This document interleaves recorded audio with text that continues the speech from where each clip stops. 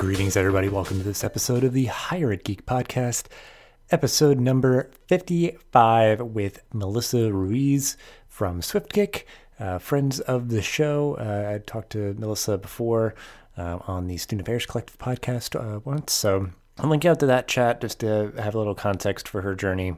It's a unique one to being a lead facilitator with SwiftKick. A really interesting story that I appreciate her sharing.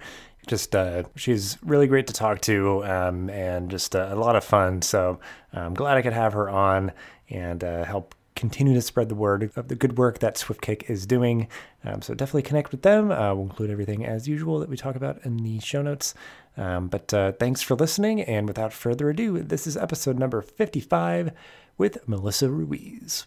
Well, because I think that's for me, and I think this might be something that we get into and explore more deeply in terms of like your professional journey, like what you enjoy about your work now, but like the idea of like the quality of life of like a job where, you know, I do certainly miss being on a campus and I'm still now in this sort of like outsider, you know, vendor role. You know, like they haven't really, I think, reconciled that well enough for increasingly the people who work kind of adjacent and with campuses and stuff like that. So like, I certainly feel like there's part of that and like, you know, now it's like I'm trying to figure out a new routine of working remotely and not having the structure of an office and people to socialize with and all that. But it was still like it checked off so many boxes in terms of the quality of life for one, choosing to live in Baltimore, but then two, like, you know, not having to commute. And that was like, okay, realizing that was like essentially at least like 10 hours per week that I was just gone, you know, like I couldn't do anything else except be driving and maybe listen to a podcast. But, you know, even that, it's like I reach my limits. But, so it's like, yeah, just like the quality of life for the flexibility and remote and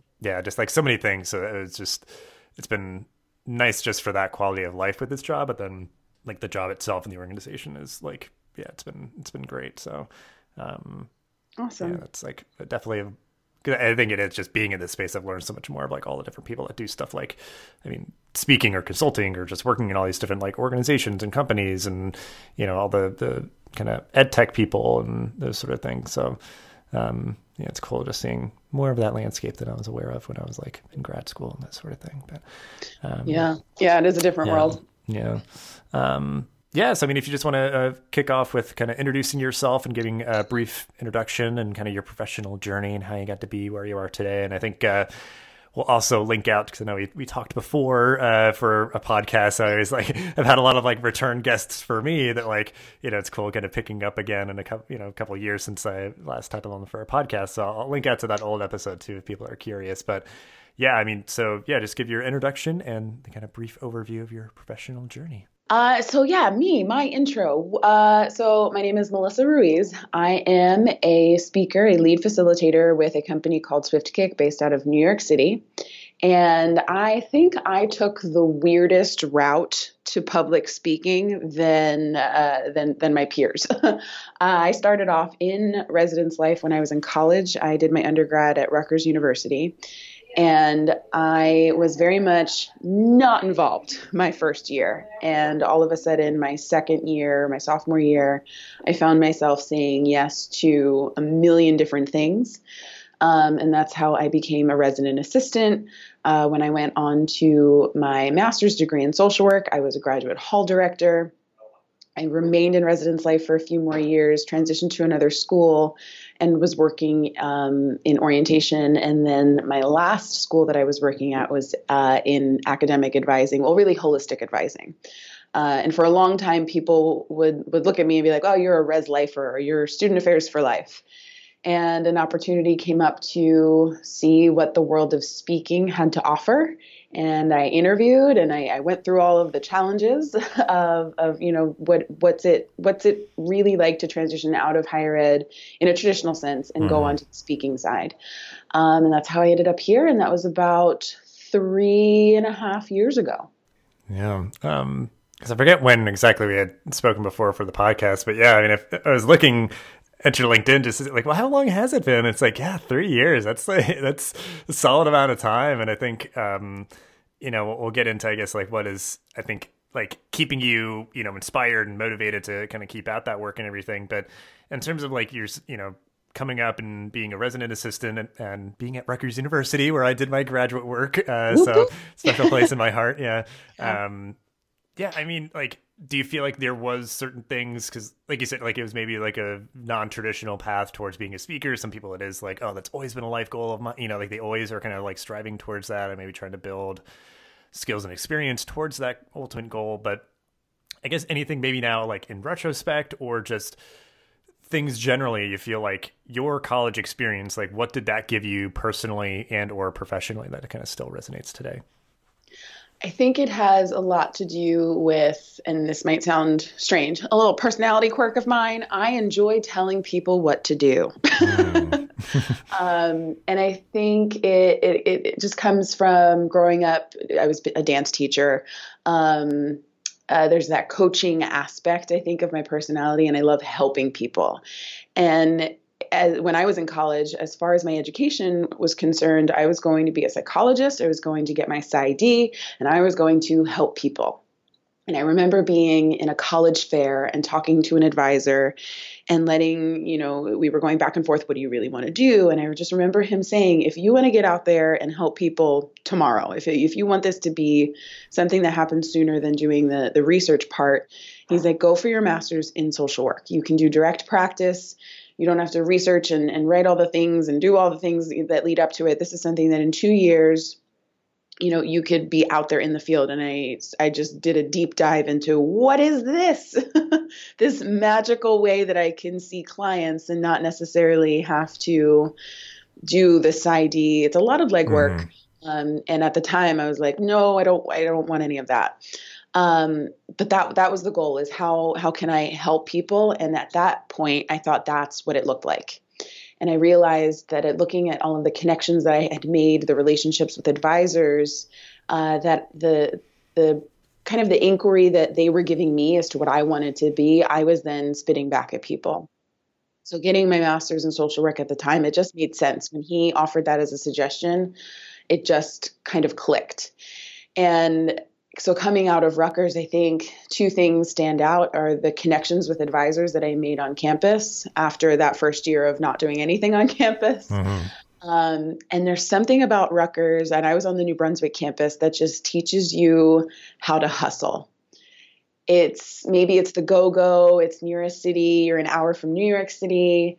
But people are always doing amazing things. And when you start to learn what they're working on or what they're getting certified at or what they're taking lessons at, it adds that underlying drive of, I have things to do.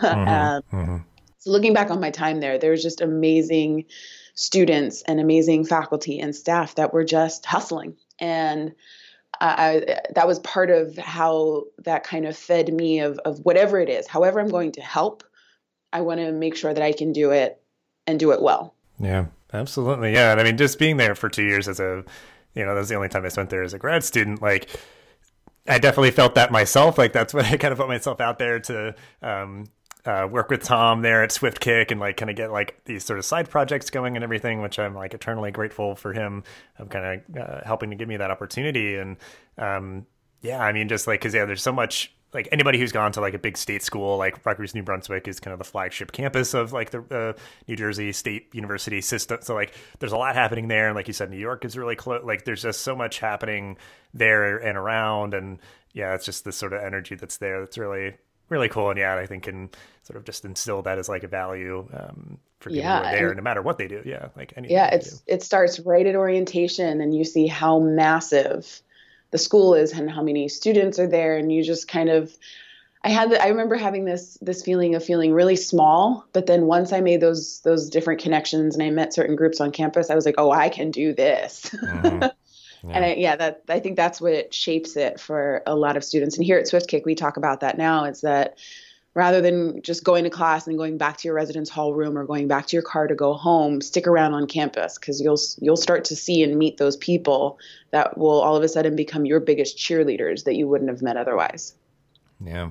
Well, I think that segues nicely to what you're doing now, in terms of like, partially just maybe helping to convey the lessons that you learned that you felt like were really valuable and, just doing that at many campuses across the country and everything. So you've been doing this for 3 years now, and, obviously a very different role. And like you said, you kind of took this like, non-traditional path to it.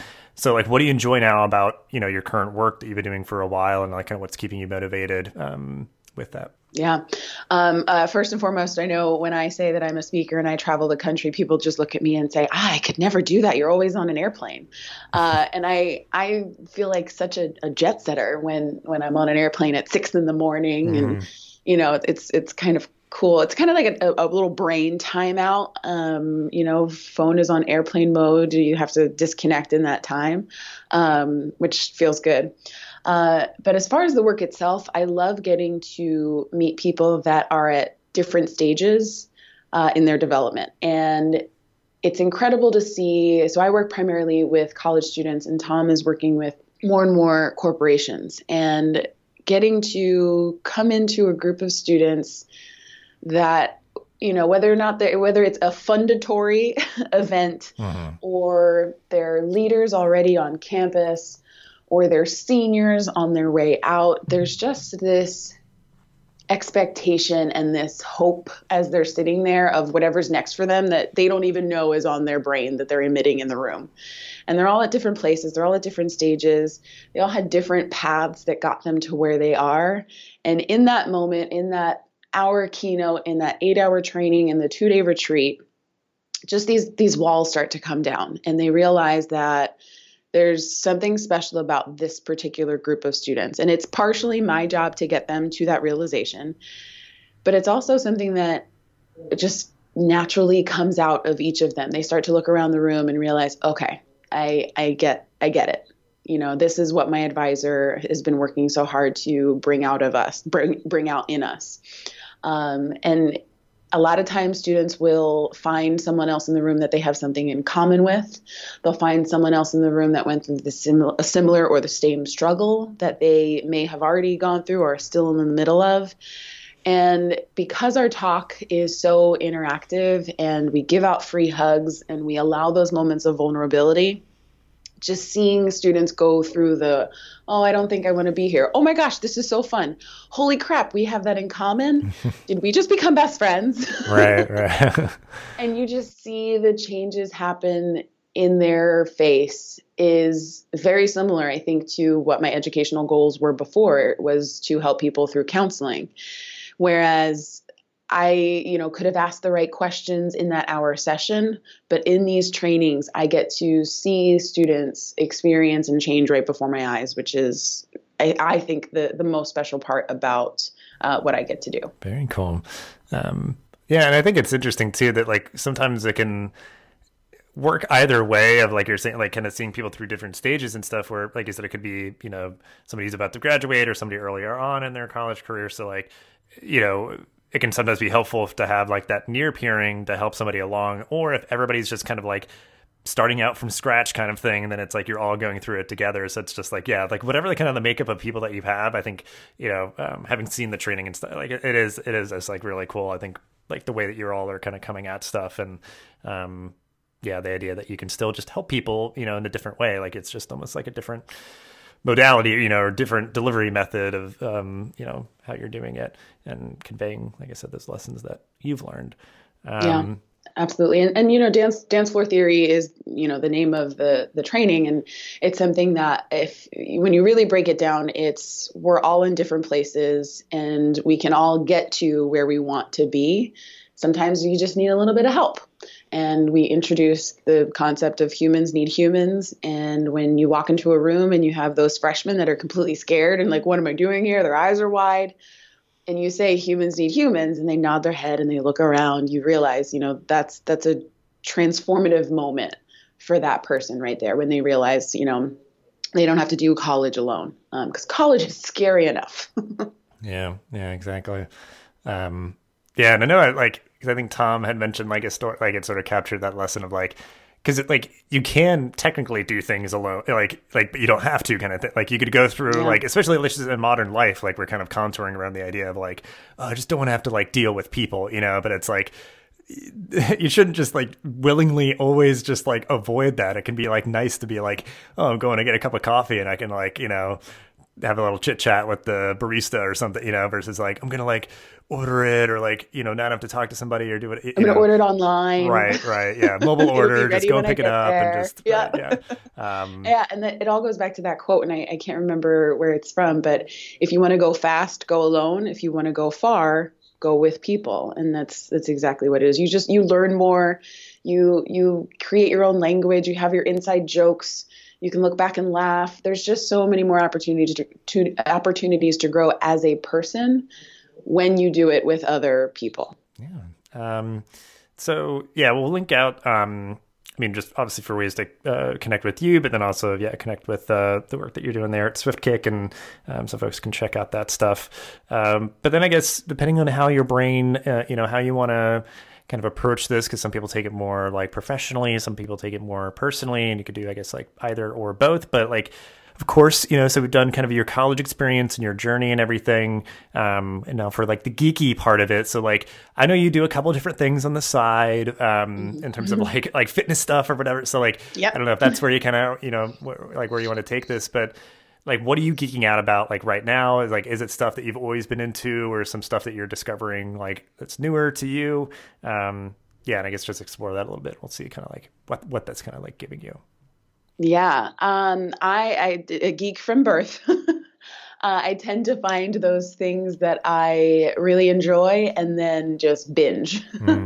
As on the professional side right now, we are actually working on our second book here at SwiftKick, and it is the dance floor theory book. So how your engagement, wherever you are in a corporate office, on a college campus, how your engagement of where you're at, how do you get to the center of that engagement? And we've been, diving into all of the statistics and Gallup polls, and people that are unhappy at work take more days off, and people that have friends at work tend to be more productive. And we're finding all of these stats. So on the professional side, that's definitely one of the things we're geeking out with as a team here. And it's just amazing to get into some of these statistics and go, that makes sense. And then how that applies to dance floor theory, and what connections can we make, and what does that paragraph look like? So I never thought that I would be an author.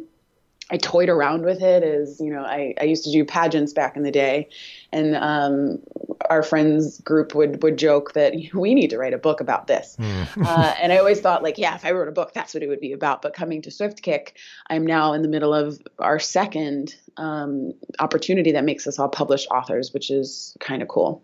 On the personal side, as you mentioned, I am a certified personal trainer. I have my own boot camp that is called the People's Boot Camp here in New York City.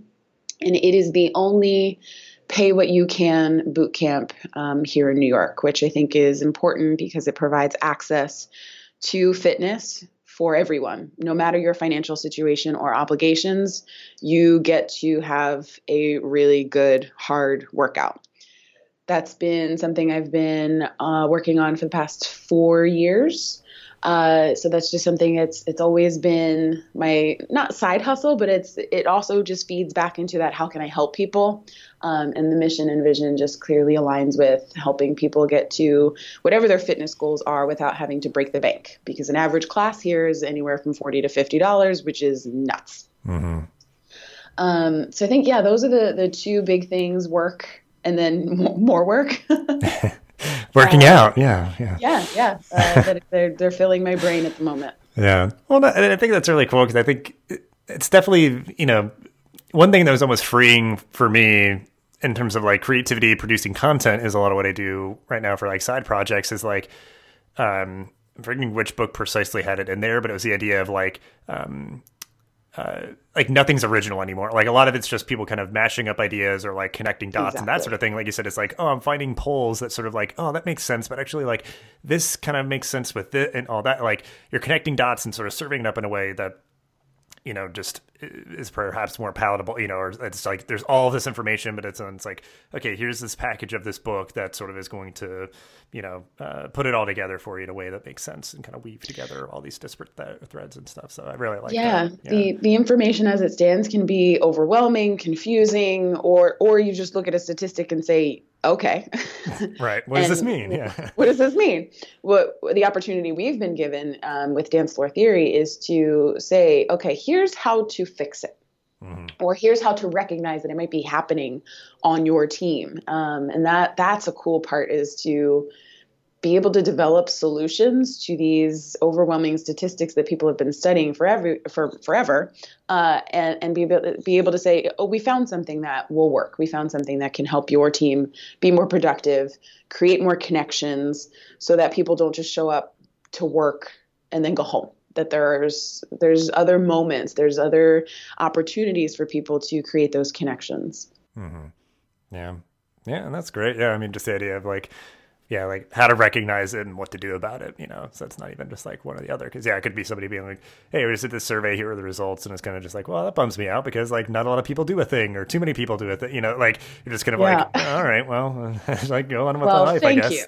Yeah. It just bummed me out with the statistic. But, well, and then the other thing too, I think it's really awesome because like, I mean, not somebody who like I need to be more regular at the gym, but just anecdotally, I feel like in the world right now, like, or in the US, I guess at least, like there is like all these like very like high end boutique, like classes and whatever, like you have to pay like a huge premium. And I'm sure in many instances it's worth it. And some people that's, just how they would choose to go about it. But like bringing kind of like your social work lens to just being like, no, we should make like, high quality like fitness accessible, like people can get like something that's like, especially like high intensity, like you're really trying to like, get yourself in shape and, do right, do the right thing. But it's like, well, yeah, I can't afford the, these like different classes or, gyms and those sort of things. So my hope would be that, perhaps it's going to like kind of equalize that there's maybe more options of different tiers, in different places versus just like, because I think like I know like Soul Cycle or certain people that like swear by it, but I'm like, I don't know how much I guess exactly it costs, but it's like, that's not what's going to be like the best for everybody just in terms of the price point or what, like those sort of things. So that is really cool that you're, committing to, making those sort of things more accessible. So, And when people commit to something, I think awesome. You are moving your body. You are producing endorphins, you are looking good, you are feeling good, and those two things feed back into each other, and own it, go for it. But I know that I have people where I've done like pop-ups of class, I've done community classes that are free, that people can get to know the workout and see if it's something for them. I have people come up after class and will say, thank you for being a donation-based or a pay-what-you-can class. I'm a college student, and I'm paying my way through, and I can't afford, the crazy fitness in New York City. Mm-hmm. Most recently, I had someone come up after class who was diagnosed with multiple sclerosis, and she is out of work on disability. And so a fitness membership for $100 or $500 a month is simply not an option. Mm-hmm. And I just think of people like that of, I want to move. How do I feel better? But I don't have the money to do it. That's who I'm serving. That's who I'm looking for. That's who I want to look them in the face and say, you still deserve to be fit and healthy and look good and feel good. And here's a way that we can make that come to life. Yeah.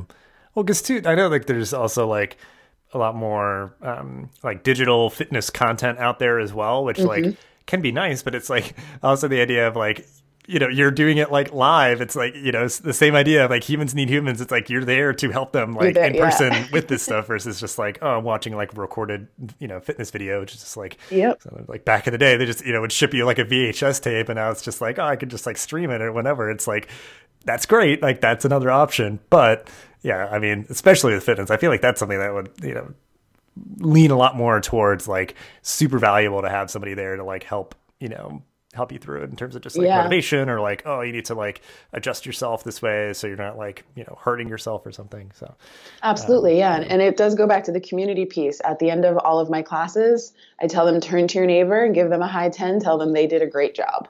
And it's not a lot of classes do that. Some people leave early. They don't stay for the stretch, but I'm like, no, we started together. We're going to end together, and we're going to congratulate each other for working hard, sweating hard.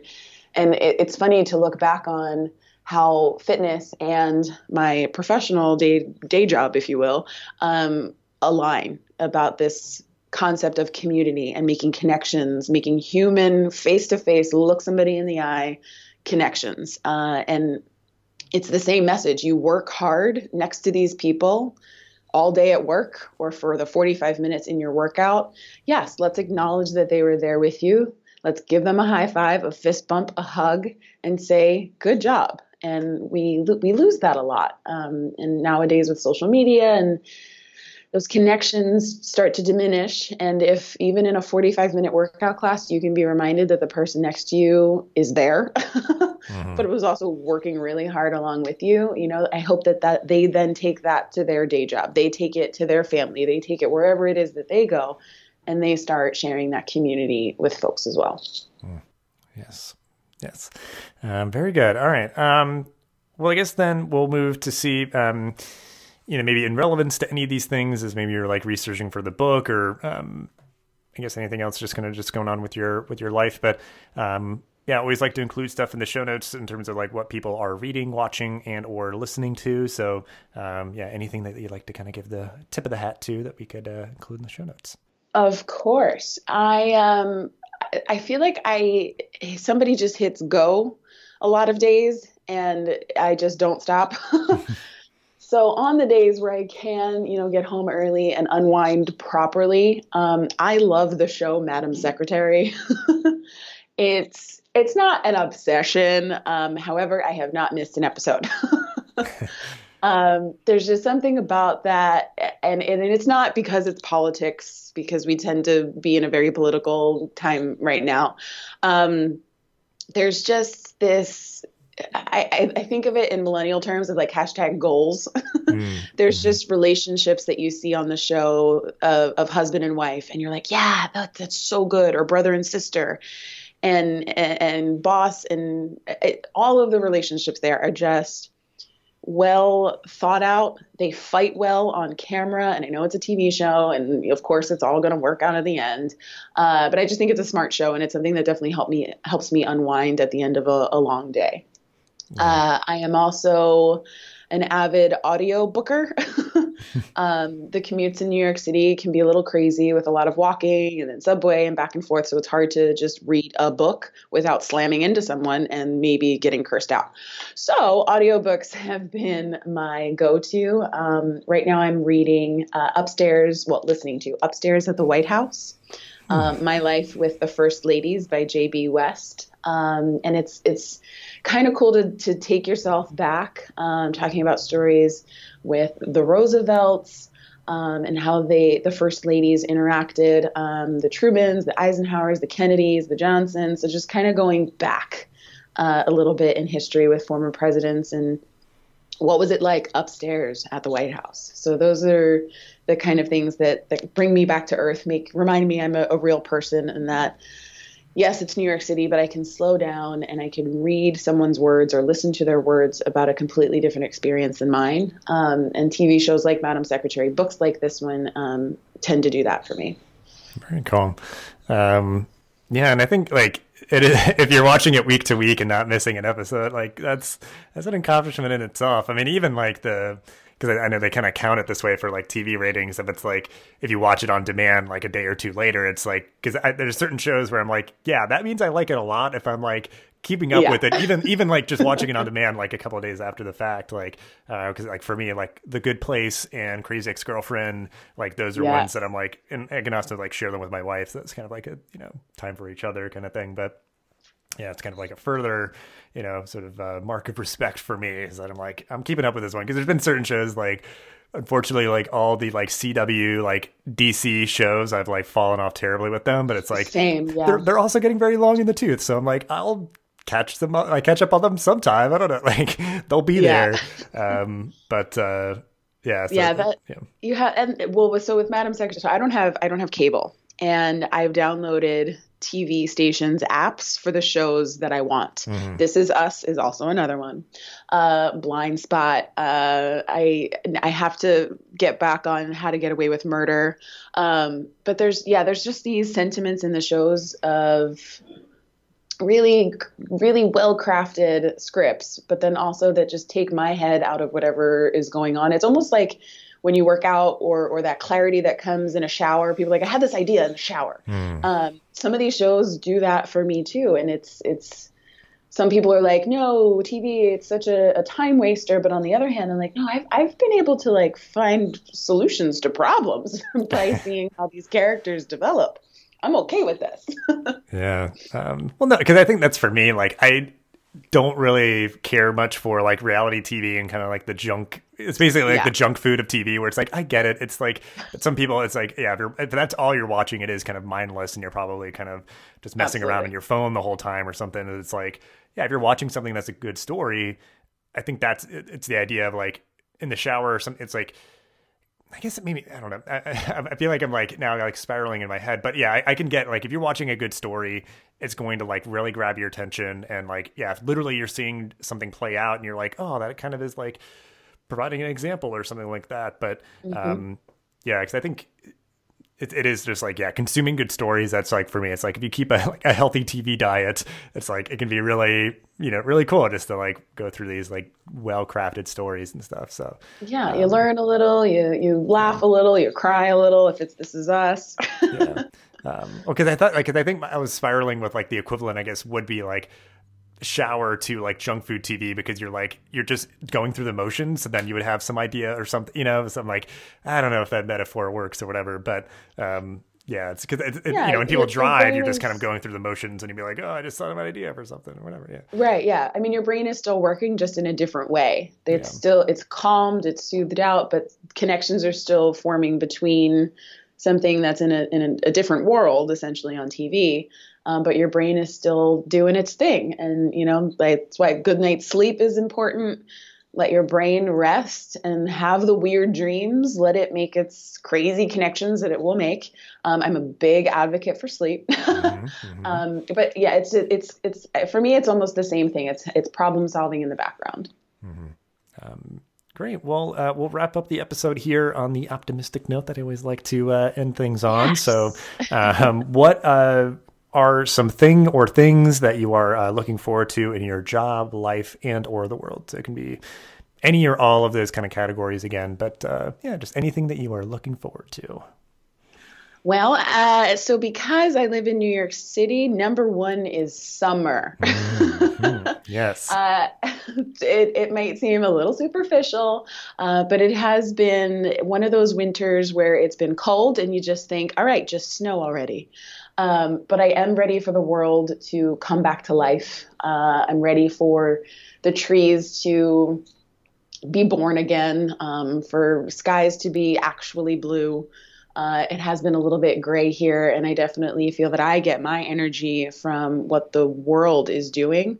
And it's moving a little slow right now, to be very honest. It's a little slow, it's a little sluggish. Headaches are more frequent, but there's something about that sunshine that comes when the seasons change to a warmer temperature. It's almost like the earth exhales a little bit.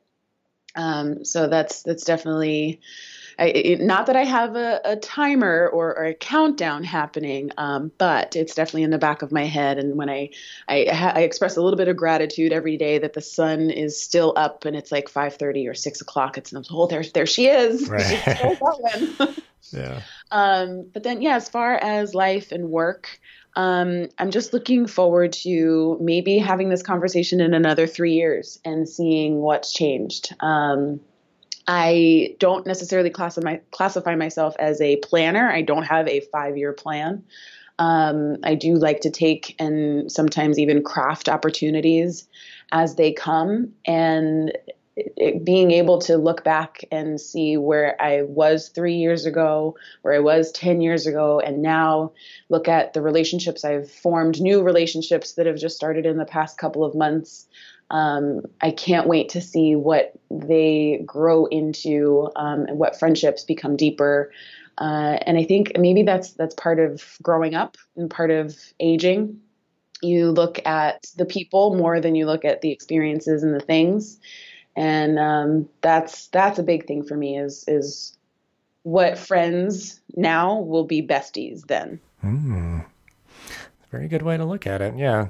Well, because I guess too, like, because you were in New York before this job, but you've at least been in New York for the 3 years that you've been, like, it's almost like, yeah, where it's like, I imagine like certain things are going to be the same, or at least I'll be like in this location or something. So it's like, yeah, like what things are happening now that will be like rooted in, several years from now. Cause like, I think about that where I'm like, I would have absolutely no problem staying in Baltimore. Like, and I would like to be able to put in roots somewhere. I keep moving like every couple of years for like jobs or school and that kind of stuff. So, yeah, it's like, I think that that'll probably have me like reflect on it. It's been 5 years since I like kind of finished with school, like graduated from my master's, and like I don't really at this time have any notions of like enrolling in another like degree program. I've taken some like courses and stuff, but it's like, yeah, it's been 5 years since we graduated. I was like, what are the next 5 years going to look like? If we all come back for like a 10-year reunion or something, like, it's going to be wild.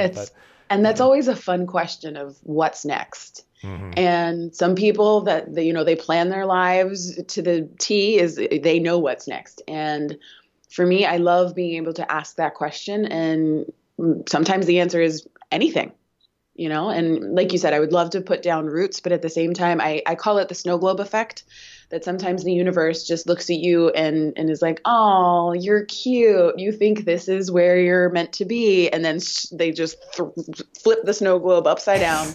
Right. Yeah. And then you're like, oh crap, wait, what? All right, let's do this. But like you said, every couple of years, I feel like that snow globe effect. And that's the best part is what's next. It literally can be anything. Very good. Well, awesome. I appreciate all that you shared and you making time for the podcast here. And like I said, we'll link out to ways to connect with you and the stuff that we mentioned, and link out to SwiftKick as well. So Perfect. Yeah, and I know, SwiftKick's kind of friend of the show. We've had Tom on and now you on, and just always appreciate catching up with both of you and hearing what's going on. And thanks again for your time. And I'll talk to you later. Yeah, thanks for having me, and thanks for keeping the podcast going when you can. And keep at it. Good luck with the job and continued success there, and come visit. Yeah. Well, yeah. I mean, the headquarters for Noodle is in New York City. I think the next time that I'm there, I'll have to make sure I can like pop down to visit you all. So let us know. Stop by. This podcast is part of the Connect EDU podcast network, bringing together diverse voices in the higher ed community. Check us out on Twitter at ConnectEDUPod or at connectedu.network. Thanks for listening to this episode of the podcast. Make sure to rate, review, and subscribe so you never miss an episode. Thanks again for listening, and we'll see you in the next episode of the Higher Ed Geek podcast.